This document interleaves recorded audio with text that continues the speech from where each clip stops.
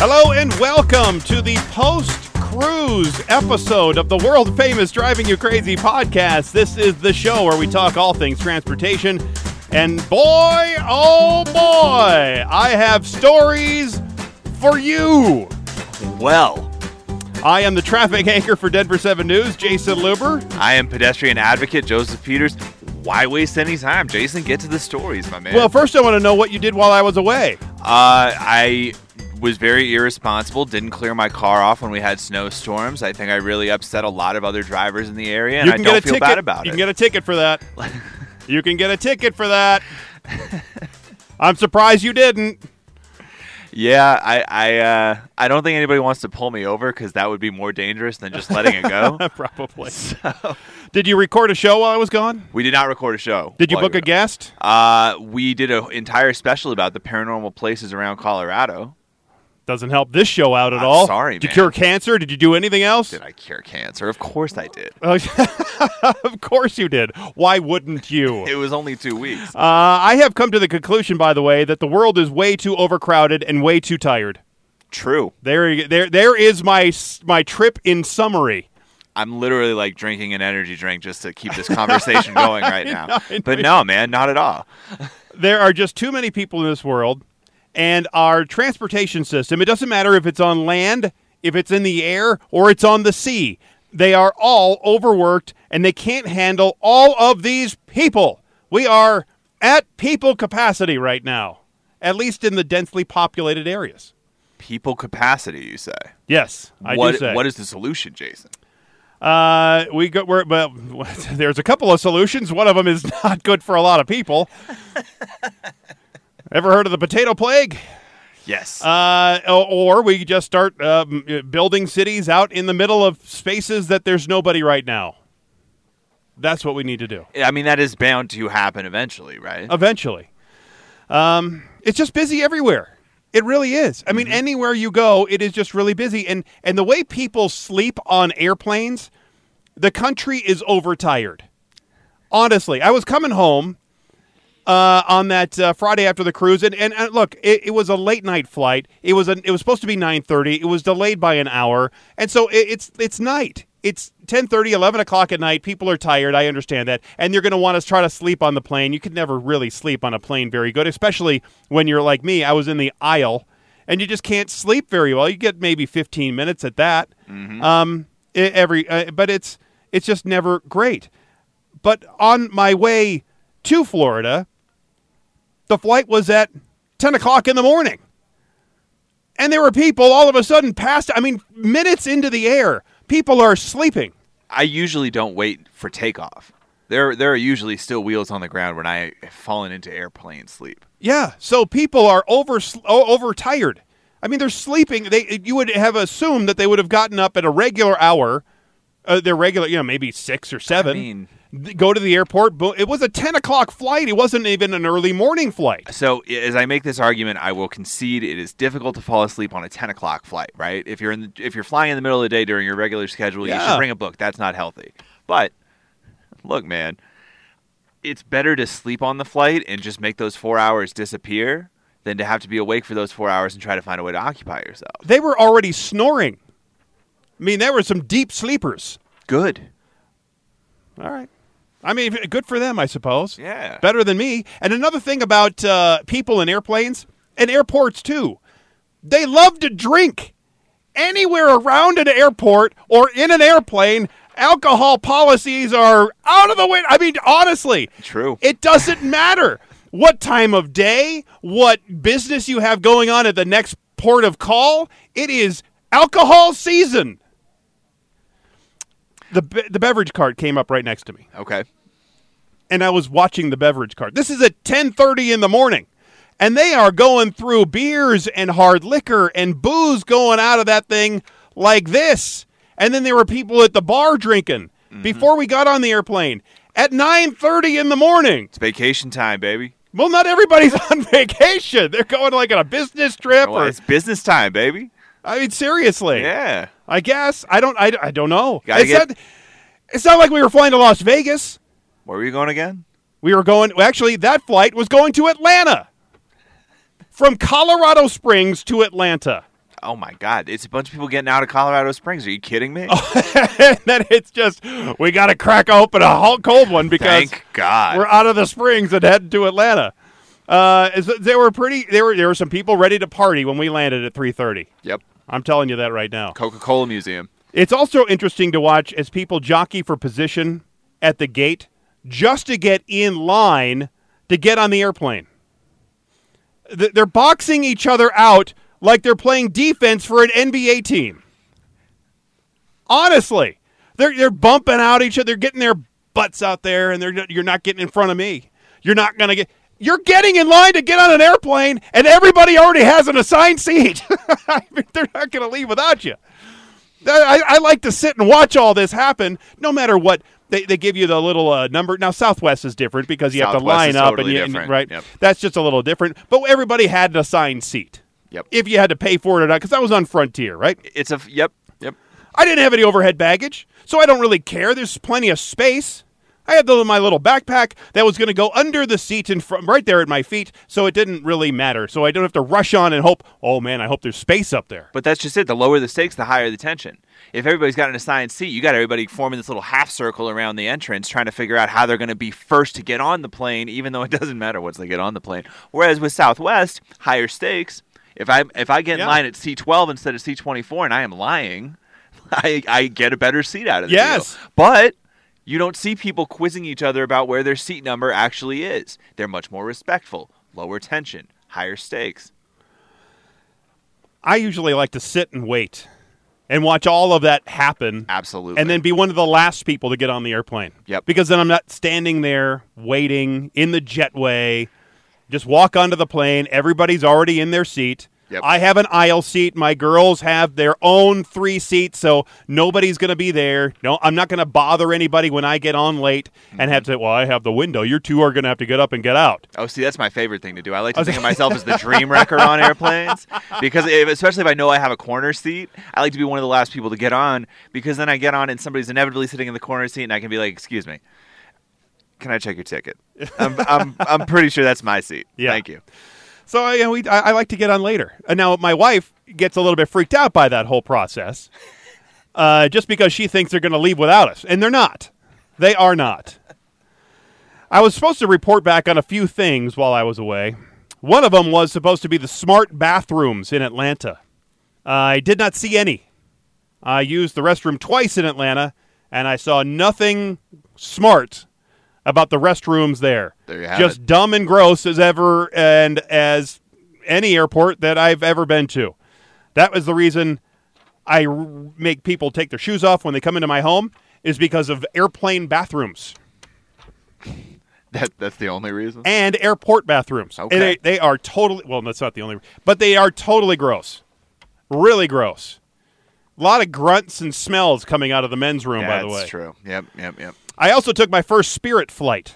Now, that was from Atlanta to Tampa because I flew Frontier from the Springs over to Atlanta. I really wanted to fly all those low-cost airlines. Well, no, it just worked out. I had to have different airlines.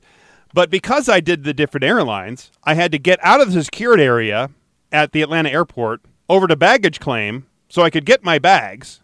Then I had to check back in to Spirit, just like I was living in Atlanta and just being dropped off at the airport, drop off my bags, and then go through security and that whole thing. Now, it was basically a fine process to go out, get my bags, go over to check in my bags over there at Spirit. However, our layover, because my layover was 2 hours. I had plenty of time. Mm-hmm. I wasn't worried about the time. The problem I had when I handed over my bags is one of my bags was at 45 pounds. Now, that is no problem with most of the airlines. Fine for Frontier and fine for United and Delta, because their bag limit is 50 pounds. I mean, that's pretty much the standard. 50 pounds is the bag weight limit for an overweight bag. Okay. So I had one bag at 45 pounds. That was no problem. Except Spirit has an overweight bag at 40 pounds. Yeah! They're trying to screw it to you again by going 10 pounds lighter because it's going to make that big of a difference on their airplanes. How many people pack bags that heavy if they're flying on Spirit, though? 40 pounds. Somebody had to dump out their whole thing. Well, all right. So mine was 40 pounds. So the guy at the check-in made me make my bag lighter. I had to take a pack of basically hair curlers, a couple of makeup bags to make it legal. Air quotes there. Here's what I don't get. Let's say, like I did in this instance, I have 3 bags, right? And the weight limit is, let's give it to them at 40 pounds. Why can't I have a total of 120 pounds with all 3 bags, right? Give me my 40 pounds and give me 120 overall. Why can't I have that? If one bag is 45 and one bag is 35, boom, they're 40 each. And the other bag doesn't matter. Why can't I do that? They're making me move stuff from one bag to another when it's all the same underweight. I don't get it. Oh. Are you okay? I'm okay. Now people in the newsroom are they're wondering what's wrong with me. I mean, seriously. 40, I mean, come on. Why can't you just follow the rules, man? As long as one of the bags isn't egregiously heavy, where a man of my size couldn't lift it, then let it fly. Let it fly. That's what I say. I say, America, let it fly. Spirit Airlines, let it fly. Let it fly. Let it fly. So dumb and not friendly. No. So going back through security, it was a bit of a pain, but it's not the worst thing in the world. And with kids, typically they let the family stay together, and they don't put the kids through that scanning machine where they're looking at your junk. Yeah, mm-hmm. They will typically let us go right through the metal detector, the old style metal detector. Just boom, all 4 of us can roll right through. Oh, nice. Okay. And then we can go get our stuff, and then off we go. We don't have to. Now, one time I did get caught coming back where my other 3 girls, they left me, and so now I have to go there, and they're looking at my junk. So be it. Going through, it's fine, Nothing whatever. Nobody hasn't seen before. But that's one advantage.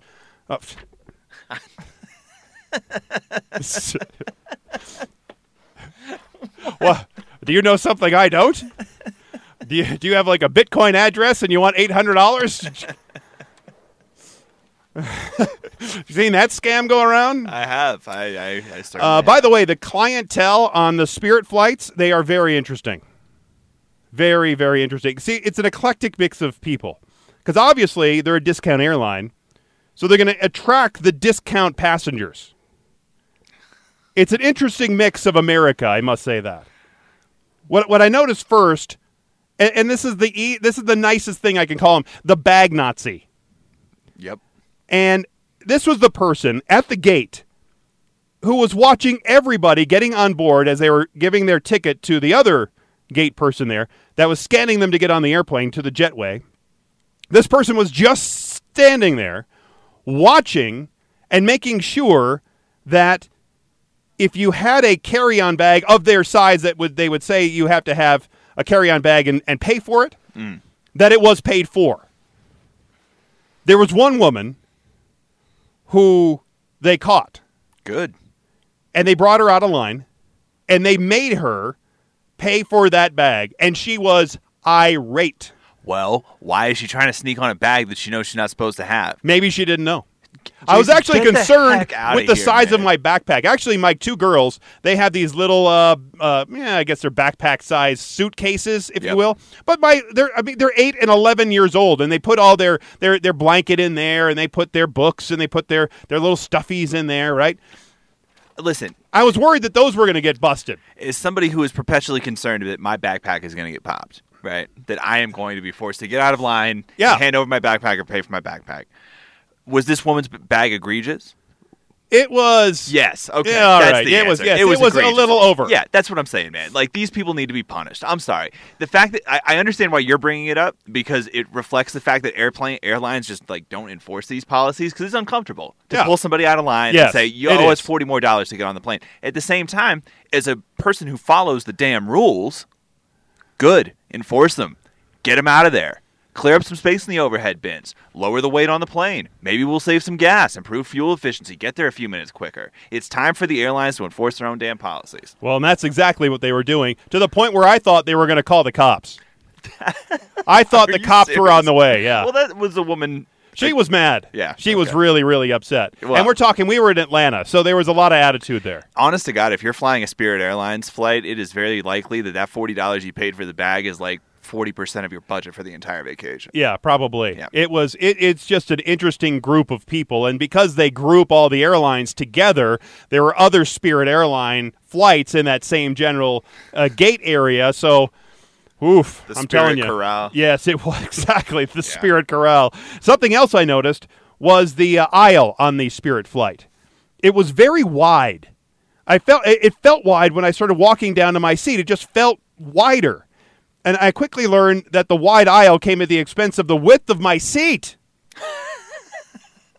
They were super narrow, really narrow. And they were also pretty short. My knees were right up against the seat in front of me. I about had the thickness of my hand. Yeah. That I could sweep between the back of the seat in front of me and my knee. Yep. So that was about, what is that, about an inch?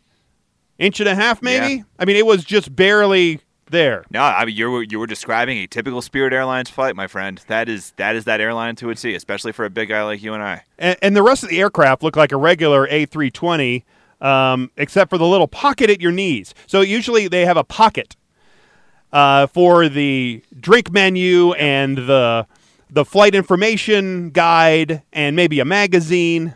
Well, no pocket. It was just a web of bungee cords. Yep. That held that plane info card and barf bag in place. So at least they gave you a barf bag so they wouldn't just puke on the floor, I guess. It sounds like you wanted to vomit as soon as you saw your surroundings. And I had this interesting-looking woman sitting next to me. She was blinged out. I mean, she had the bling on her teeth. She had the real long fingernails with the bling on her finger, Nice. The hair, the whole thing. And she just basically stoically stared ahead the whole flight. Was she wearing noise-canceling headphones? No, she wasn't. She wasn't. Okay. No, she Great. wasn't. That's serial killer stuff, It was man. really interesting. She did try to drift asleep a couple of the times, but it was difficult for me because I'm a large-shouldered man, and I tried to lean as much as I could into the aisle area so I wasn't on her, and I didn't use the armrest at all to give her full armrest. As you should. Respect. Okay. And I'm just glad it was an hour-and-a-half flight. Is that better or worse if she's wearing headphones, honestly? Oh, it was worse. Yeah, it's so much worse, right? Because I was just waiting for Is she it. listening to everything? I know, Is this just what for she's doing? She's just on here eavesdropping everybody? I don't know. And they charge for everything on those flights. Yes, they do. Even a cup of water. I always bring some water with me. I bring an empty bottle through security and fill it up with water when I get to the gate area, and they have the water bottle thing there. But, so it's not really a problem for me or my family, but my girls, usually they ask for a glass of water. Yep. Well, they wanted to charge my 8-year-old for a cup of water. An 8-year-old. Listen, that plastic For costs a money. cup of water. That was a bit much. Man. So I let her have mine. There you go. That's a very fatherly thing This is to just do. Atlanta to Tampa, right? That's a puddle jumper. Yeah, I was Atlanta to Tampa. That Yeah. was it. So how long is that flight? An hour and a half. Hour and a half, really? Yes. Huh. It was also the loudest flight in terms of people talking. Yep. Yes. I mean, as loud as a restaurant. Why is that on a Spirit Airlines flight? 'Cause I don't know. That is uniquely Spirit. There are so many people having conversations on those flights. It was loud, and you know how in a restaurant, one table, two tables, they start talking, and then this table has to start talking over that table, and the roar becomes louder and louder. It would do that. You would hear it calm down a little bit and then rise up. And does that have to do with the acoustics on the plane? Like, Maybe. I think there might be something to the idea that on a plane with more luxuriously upholstered seats, that sort of dampens the noise that's coming out of the cabin overall. Oh, yeah, maybe. You know, I mean, I'm just throwing out theories because it does feel like that is something that's unique to Spirit, Frontier too, to a lesser extent, where there's a lot of chit chat. And those seats are very hard. They're just basically plastic with the leather covering or the simulated leather covering on the front of them. Really, these flights, these Spirit flights, I think they're only doable for a short leg. Less than 2 hours. I wouldn't want to go more than 2 hours on one of those airplanes. Oh, I've done Vegas to Boston on a Spirit Airlines flight nonstop, man. It's doable. It's doable if you're young, I guess. I don't know. I don't know if I could do it again. I don't know if I would do it again. But you know what? Spirit did what I expected them to do when I first got on the airplane. They got me from one airport to another airport without any unscheduled stops in the Gulf of Mexico. There you go. That was my expectation level. Get me from this place to that place in me one piece, and my family in one piece, where I could walk on and walk off the airplane into two separate airports. Would I fly them again? I can never say never, but probably not. Right. Not if I can help it. If the prices were similar on different airlines, I would definitely fly a different airline. If it was so egregiously low where I just look at this airfare and I'm thinking it would just be dumb of me not to take this flight, then I would do it. Can I toss a hypothetical at you? Sure. Okay. So I've booked a hotel for Friday night, Saturday night, Sunday night, Monday night, leave Tuesday. Okay? All right. I can fly to this city on Friday and come back Tuesday, but I don't have quite enough frequent flyer points to cover it. I'm like just short, so I would have to spend actual money on it. Would you? Oh, no, go ahead with your thing. Okay.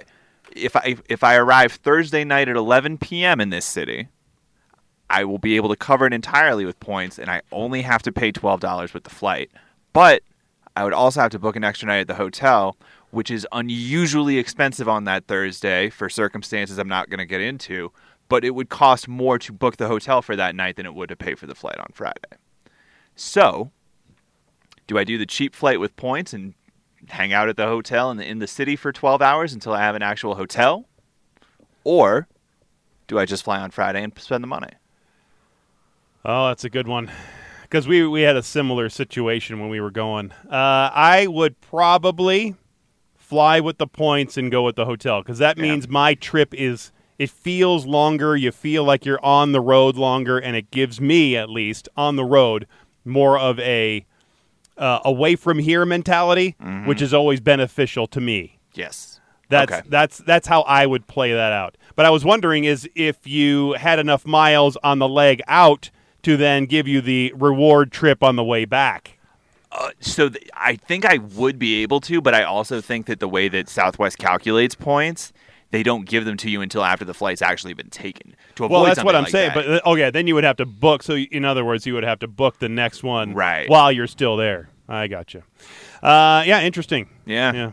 I also landed for the first time at the Tampa airport. What a nice place. Man, it was fantastic. Maybe it was because I was getting off a Spirit flight, but it was an outstanding airport. The Tampa airport. Tampa. Well done, Tampa. You get a golf clap, Tampa. Okay. It was very nice. Okay. Very, very nice. A lot of clean spaces, open spaces, modern. They have this nice integrated artwork all throughout the airplane or airport. It is getting the bags was a piece of cake. It didn't feel too big. It didn't feel too small, just right. Goldilocks. Like a Goldilocks airport.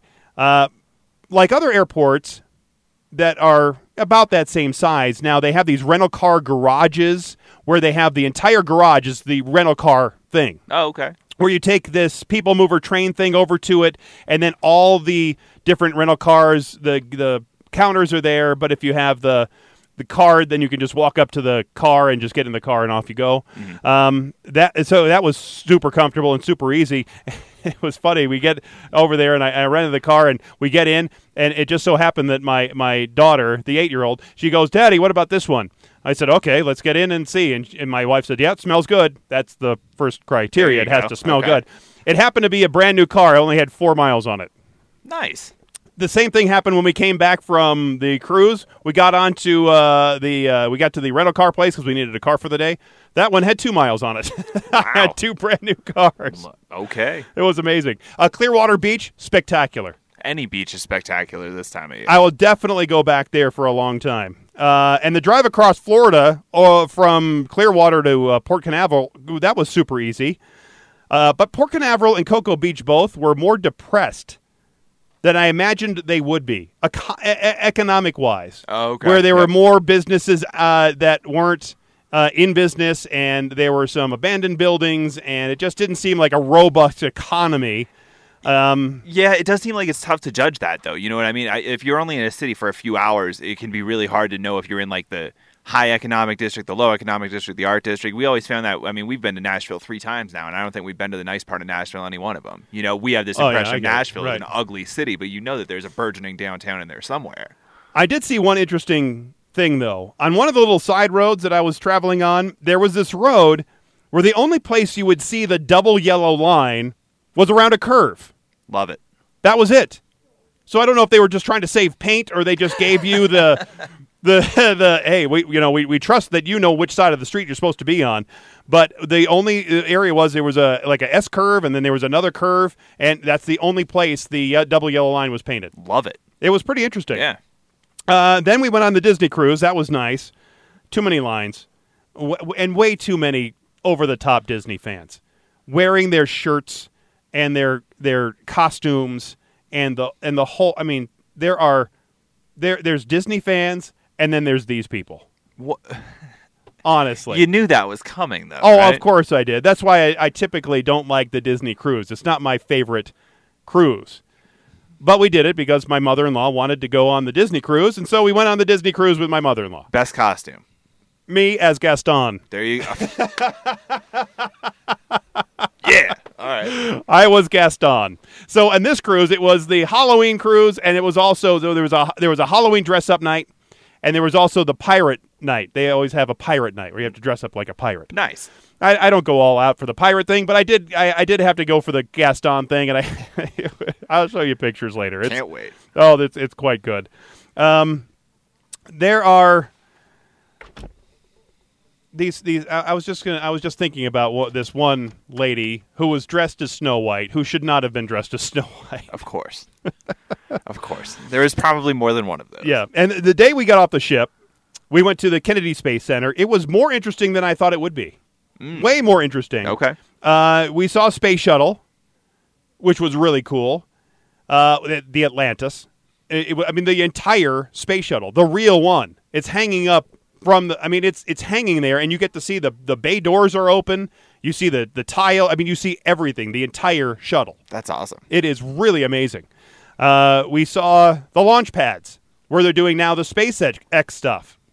Saw all the different launch pads, so that was really cool to give a perspective of where not only they were doing the launches in the past, but where the space shuttle and other rockets have left, but also now where the SpaceX stuff is going. They have a huge building there, and they have the launch pad. They just roll it right out there. It's just really cool. Nice. Okay. I touched a moon rock.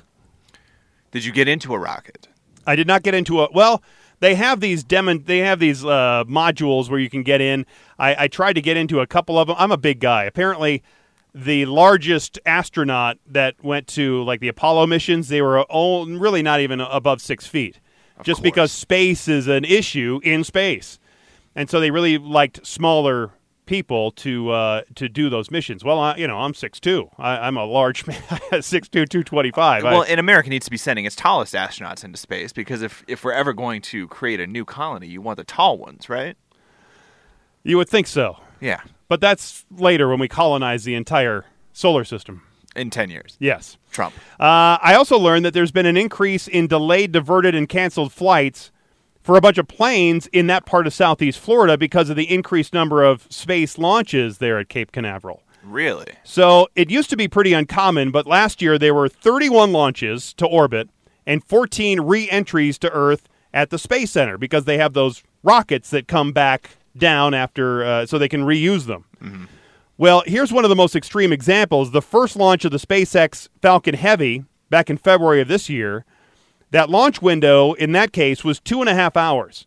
So the FAA declared an aircraft hazard area, and it creates a zone around Cape Canaveral that means no commercial or private aircraft in that area for the entire time.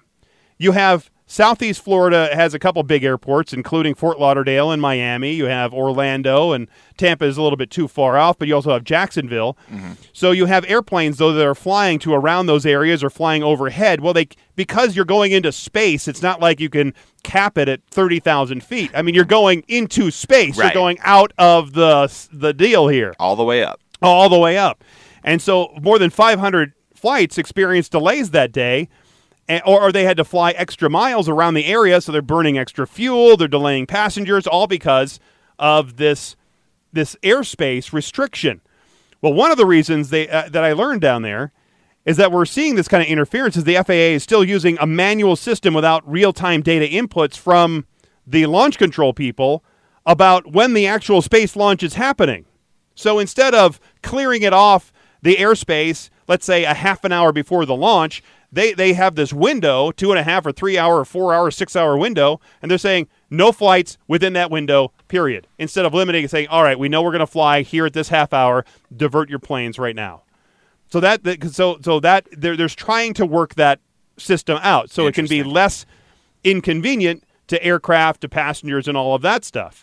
So I thought that was also pretty interesting because apparently they're doing it all manually. Now they have the systems, the computer systems, to start working this program out, I guess, and then they can actually the launch control people can send the pilots in the airplanes messages like these. I guess they have some kind of SCMOD text message thing where they get messages from the FAA or from air towers or whatever, and the space people can do that too. Send the airplane, hey, we're going to be launching here in a half hour, divert now. So it's not like you're checking all the NOTAMs beforehand and you have to go, oh, well, man, we're going to have to fly all the way around Florida because we got a stupid space launch here. Jeez, man. It's on the one hand, it seems like, of course, this is a problem. Right? Yeah. Of course this would happen. On the other hand, that's a real bummer. And if we expand space travel significantly, imagine how much that's going to impact how they're going to be able to coexist. Right. Exactly. So, I thought that was one of the interesting things. And then, we fly back, had that late night flight, and we had that, the hour-long delay. So we're getting home after midnight, and we drove into the driveway at about 1:30 in the morning. And so you were the only one awake. Yeah, it was tough. Yep. That was hard. Yep. Responsible dad, Jason Luber. Yes. I don't think I'd ever, with the kids, do that late night of a flight again. Gina said it was going to be fine, but I knew it was going to be too late. Of course she said it was going to be fine. You were driving. Well, sorry, Gina. I was tired. I'll tell you that. So here's a story. While I was away, I was trying to read a lot because I didn't pay for an internet package, and you have to unplug.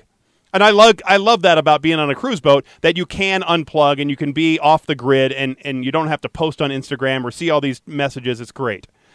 So I was doing a lot of reading, and one of the stories I read was that police in Germany say there are hundreds of people in Munich who had their driver's license revoked after riding a scooter from Oktoberfest while they were drunk. Good. It was a total of 414 people who were caught riding e-scooters while they were under the influence, and 254 of them lost their driver's licenses as a result. Was there just more enforcement? Yes. Yeah, okay. Exactly. Because in Germany, like it is here, e-scooters are categorized as motor vehicles. Right. They were only legalized there in this summer, so they haven't really been using them a whole lot. And so because they are a vehicle, just like they are here, you get a drunk driving citation or DUI conviction. It's going to count just like if you were driving a car or a truck or whatever. It's the same thing. So, in fact, I remember we did a story here a couple months ago about the girl down in Albuquerque who got the DUI for riding her scooter. Well, and in L.A., I just saw some new statistics come out that said I think there were over 100 deaths related to e-scooter crashes just this calendar year, which I think is pretty insane. It is. I'm sure the drunk scooter riders thought they were doing the right thing by not driving a car, but they probably didn't know that the scooter is a vehicle. Right? I mean how could you that's not? Charitable. Sure, why not? But, don't do that. Don't do that. If you're going to drink, just walk. Call a Lyft. It's that simple. Too bad Lyft can't come get you on a scooter. Getting your first speeding ticket is never fun. It can also be the first interaction with traffic police that people might have. True. Well, the government in the Eastern European country of Estonia has an idea to soften that blow. they're swapping fines for a timeout. So first-time speeding offenders, they'll be offered a choice between a timeout, where you have to hang out there on the side of the road, or you would get the fine. The program has 2 tiers. Drivers caught going above the limit by 20 kilometers an hour or less, they would have the option to park their car on the shoulder and wait 45 minutes for their timeout to be over. Those caught exceeding the limit by 21 to 40 kilometers an hour will be subjected to a 60-minute timeout. Wow. All right. Police hope that some drivers will use that time to talk with the officer about driving and speeding, and that could change maybe the driver's behavior. But in reality, the speeders will sit in their car on their phone playing Angry Birds or Crossy Road while they're waiting out their timeout. Huh. Okay. Estonia has been struck by sharp increases in road fatalities in the last couple of years. So the government there hopes that this will change their drivers' behavior. It's a whole different story just on the other side of the Baltic. See, in Finland has introduced what they call day fines, which are used along with a sliding scale in accordance to your annual income. Love that. The idea behind this approach is to make the punitive system a little fairer, air quotes there, as the fines have a regressive punitive effect on those with higher incomes, they say. So if you make a lot of money and the fine's $20, it doesn't really affect you. If you make minimum wage, the fine's $20, it really affects you. That's basically what they're saying. So the result has been some eye-watering fine amounts. A few years ago, a businessman in Finland was fined 54,000 euros, about $59,000, for driving 72 kilometers an hour in a 50-kilometer-an-hour zone. 22 over, and you get a $59,000 fine. I mean, he must make a lot of money, right? I would imagine so. Follow the rules, dude. Finland isn't the only country to apply this progressive punishment system to speeding fines. Switzerland uses a similar system and currently holds the world record for a speeding ticket. Okay. It was handed out to a Swedish motorist in 2010 who was caught driving 290 kilometers an hour. It's about 180 miles an hour. He was fined 3,600 Swiss francs per day for 300 days, totaling over $1 million. Wow. Wow. That's crazy. I'm okay with that. That's a lot of bread. That's a lot of money, man. For speeding. Well, I mean, 180 miles an hour. Now, we've talked about this in the UK, where you can be fined up to 175% of your weekly income on a sliding scale, depending on the severity of the offense that you have committed. However, the amount is capped at £2,500, which is about $3,000. While European countries are leading the way for the biggest speeding fines, they also lead the way in impounding cars as well, and imprisoning their drivers as well. France, Finland, Spain, Germany all have laws that can send repeat speeding offenders to jail. If you want people to stop speeding, send them to jail. Right? I've always said if you want to get people to stop doing things, make the fines crazy ridiculous. Now, that's obviously what they've done there in Finland and these other European countries. There you go. Yeah. America would never go for that. You don't think so? Not in a million years. I'd like to try it. I think if we changed our DUI laws where you get your first offense, it's a $50,000 fine, and you have to spend 6 months in jail, you'd have very few DUIs. You're smart, man. You're smart, because speeding, Colorado wouldn't go for it for speeding, but you could put a ballot amendment up that says a DUI fine is now worth 175% of your monthly income. Yep. Done. Who's not going to vote for that? The alcoholic lobby? Is there an alcoholic lobby? There must be. I don't know. But then there would be the difference between, let's say, the servers get paid much lower at an hourly rate, right? Like, what is it, $3 or $4 an hour? Right. Because they get most of their money on tips. Well, do you have to calculate their tip income, or is this coming off of your tax return? So monthly income would come off your tax return, which, I mean, a lot of places, not to get too into the weeds, restaurants have gotten a lot more progressive with that because a lot of tip income is now reported on credit cards, and you have to claim that. Right. There's no way around that. And in Colorado, tipped employees actually make a minimum wage of $11 an hour, not $3 an hour, due to a state law that requires the tipped minimum wage to be $3 less than the state minimum wage. So servers here actually make a ton of money. Wow. Like they're usually the highest paid employees in every restaurant in the city, pretty much across the board. All right, time to go apply to a restaurant. Yeah, man, you're missing out. Sommelier. Yeah, you're not kidding.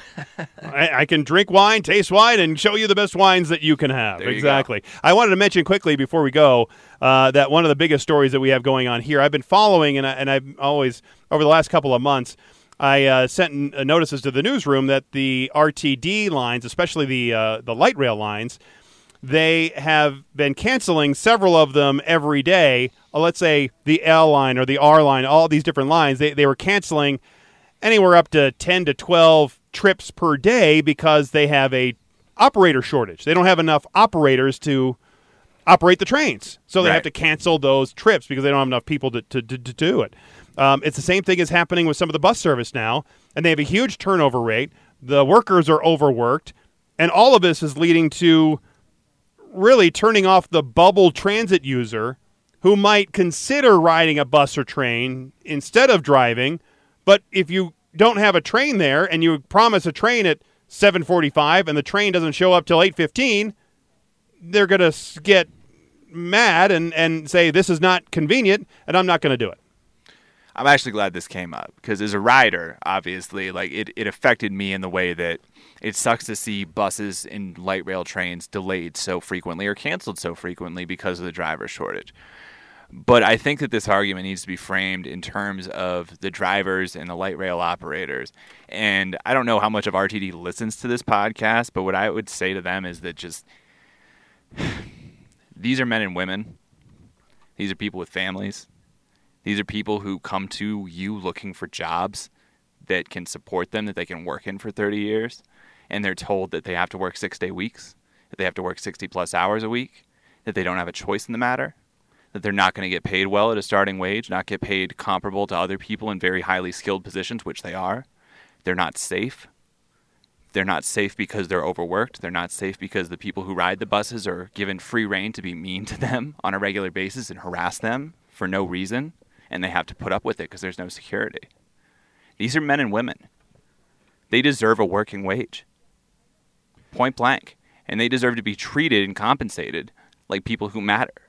And if RTD can't pay the money to them to treat them like the men and women that they are, shut it down. Now, the people that are working there, the pushback on that is that they willingly went to go working for RTD because they do get some extra benefits from RTD that you don't get if you're working over here at Blue Cross Blue Shield. You do get some extra benefits. You get just the same thing as if I was going to be a teacher, I'm going to get different benefits, and right? And you do expect just to work your 40 hours a week. You do expect to have your 2 days off, but that's not happening. And I think they have to pay the overtime that these folks are working. Correct. So they are making some pretty big money, but they are also starting at a much lower wage. Correct. And I think this has been a pervasive problem with our transit system over many years, is that the starting wage and even the increases in wages have not kept up with, one, the cost of living in this town, and two, just the prevailing wage of what those jobs should pay. Yep. There was a situation last winter where we had a train on the east side of town that jumped the tracks. It was going a little too fast around a curve, jumped the tracks. The train separated, and somebody lost their foot and was thrown from the train from that instance. I don't know if we've ever talked to that driver. No. But I wonder if that driver, a train operator, I guess I should say, was under these working conditions. How many hours was that person working, not only that week and that day, but in the weeks leading up to that situation? Was that person one of these who was overworked, and they had just basically, your mind, if you get overworked at a certain level, then you just start slipping? And we can't answer that certainly because RTD won't release that information for that specific driver, but we can certainly assume based on what various operators and drivers have reported to us about the working conditions and how the compulsory overtime works, probably they were working more than 40 hours a week in the months leading up to that crash. Yeah. And so this is going to be a problem, and it's not only here. there are cities, large cities nationwide, that are facing this same issue, where in a economy as booming as we are seeing now across the United States, you have especially government entities, schools, and trying to find bus drivers, and public transit authorities trying to find train and bus operators, because you can go work at about anywhere you want, and the millennials tend to jump from job to job to job. And if you're not treating me right now, I'll just go find that job because maybe they'll treat me right, and then I'll just quit after a month and go to that job. But listen, I mean, is it so much to ask for a 40-hour week? No, it's not. You know what I mean? And that's what I'm saying. RTD can't even provide something as simple as a 40-hour week for its employees. You know, millennials move from job to job because they don't see opportunities for growth, or they feel like they're not being treated appropriately. At RTD, they are certainly not being treated appropriately. Exactly. And I think that's going to be a problem around the country as well. Yeah. But and for them to use the phrase driver shortage like it's an illness, like you and I would talk about a concussion for a football player. That, you know, Baker Mayfield had a concussion. RTD has a driver shortage. No, they're not paying their people. Point blank. They can't pay people enough, and so people don't want to work for them. And so it's going to lead to less service. They're going to cut back on service. And we had talked about on this show, maybe RTD should be a regional, like most of the other around the country, regional one where you're just taking people from a major hub, maybe some of the major cities, and then bring them into a central area, and then having the cities then distribute people around the smaller streets.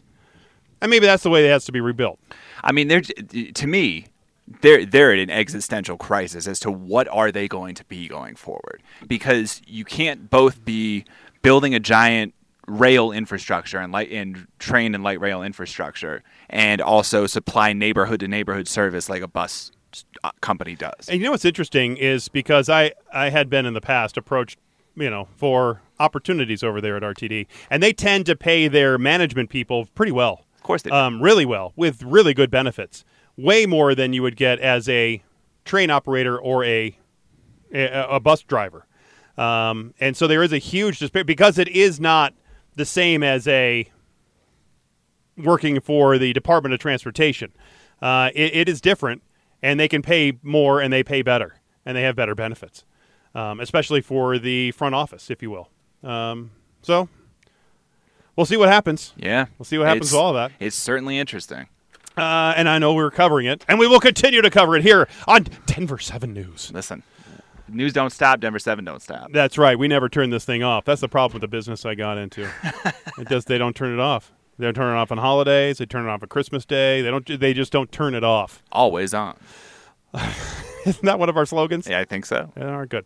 Anyway, that's all I had for you today for this latest, greatest episode. We are up to episode 144. That's what this one is. Crushing it. Is that crazy? Crushing it. It's amazing. If you have a question, comment, anything you want to let us know about, 303-832-0217 is the phone number. It is still too quiet on the old complaint line, comment line, phone line. Even the crickets stopped chirping. They did. 303-832-0217 is that number. And until next time, I'm Jason Liber, the traffic guy. I'm Joseph Peters, and I'm listening. Be safe, and as always, happy motoring.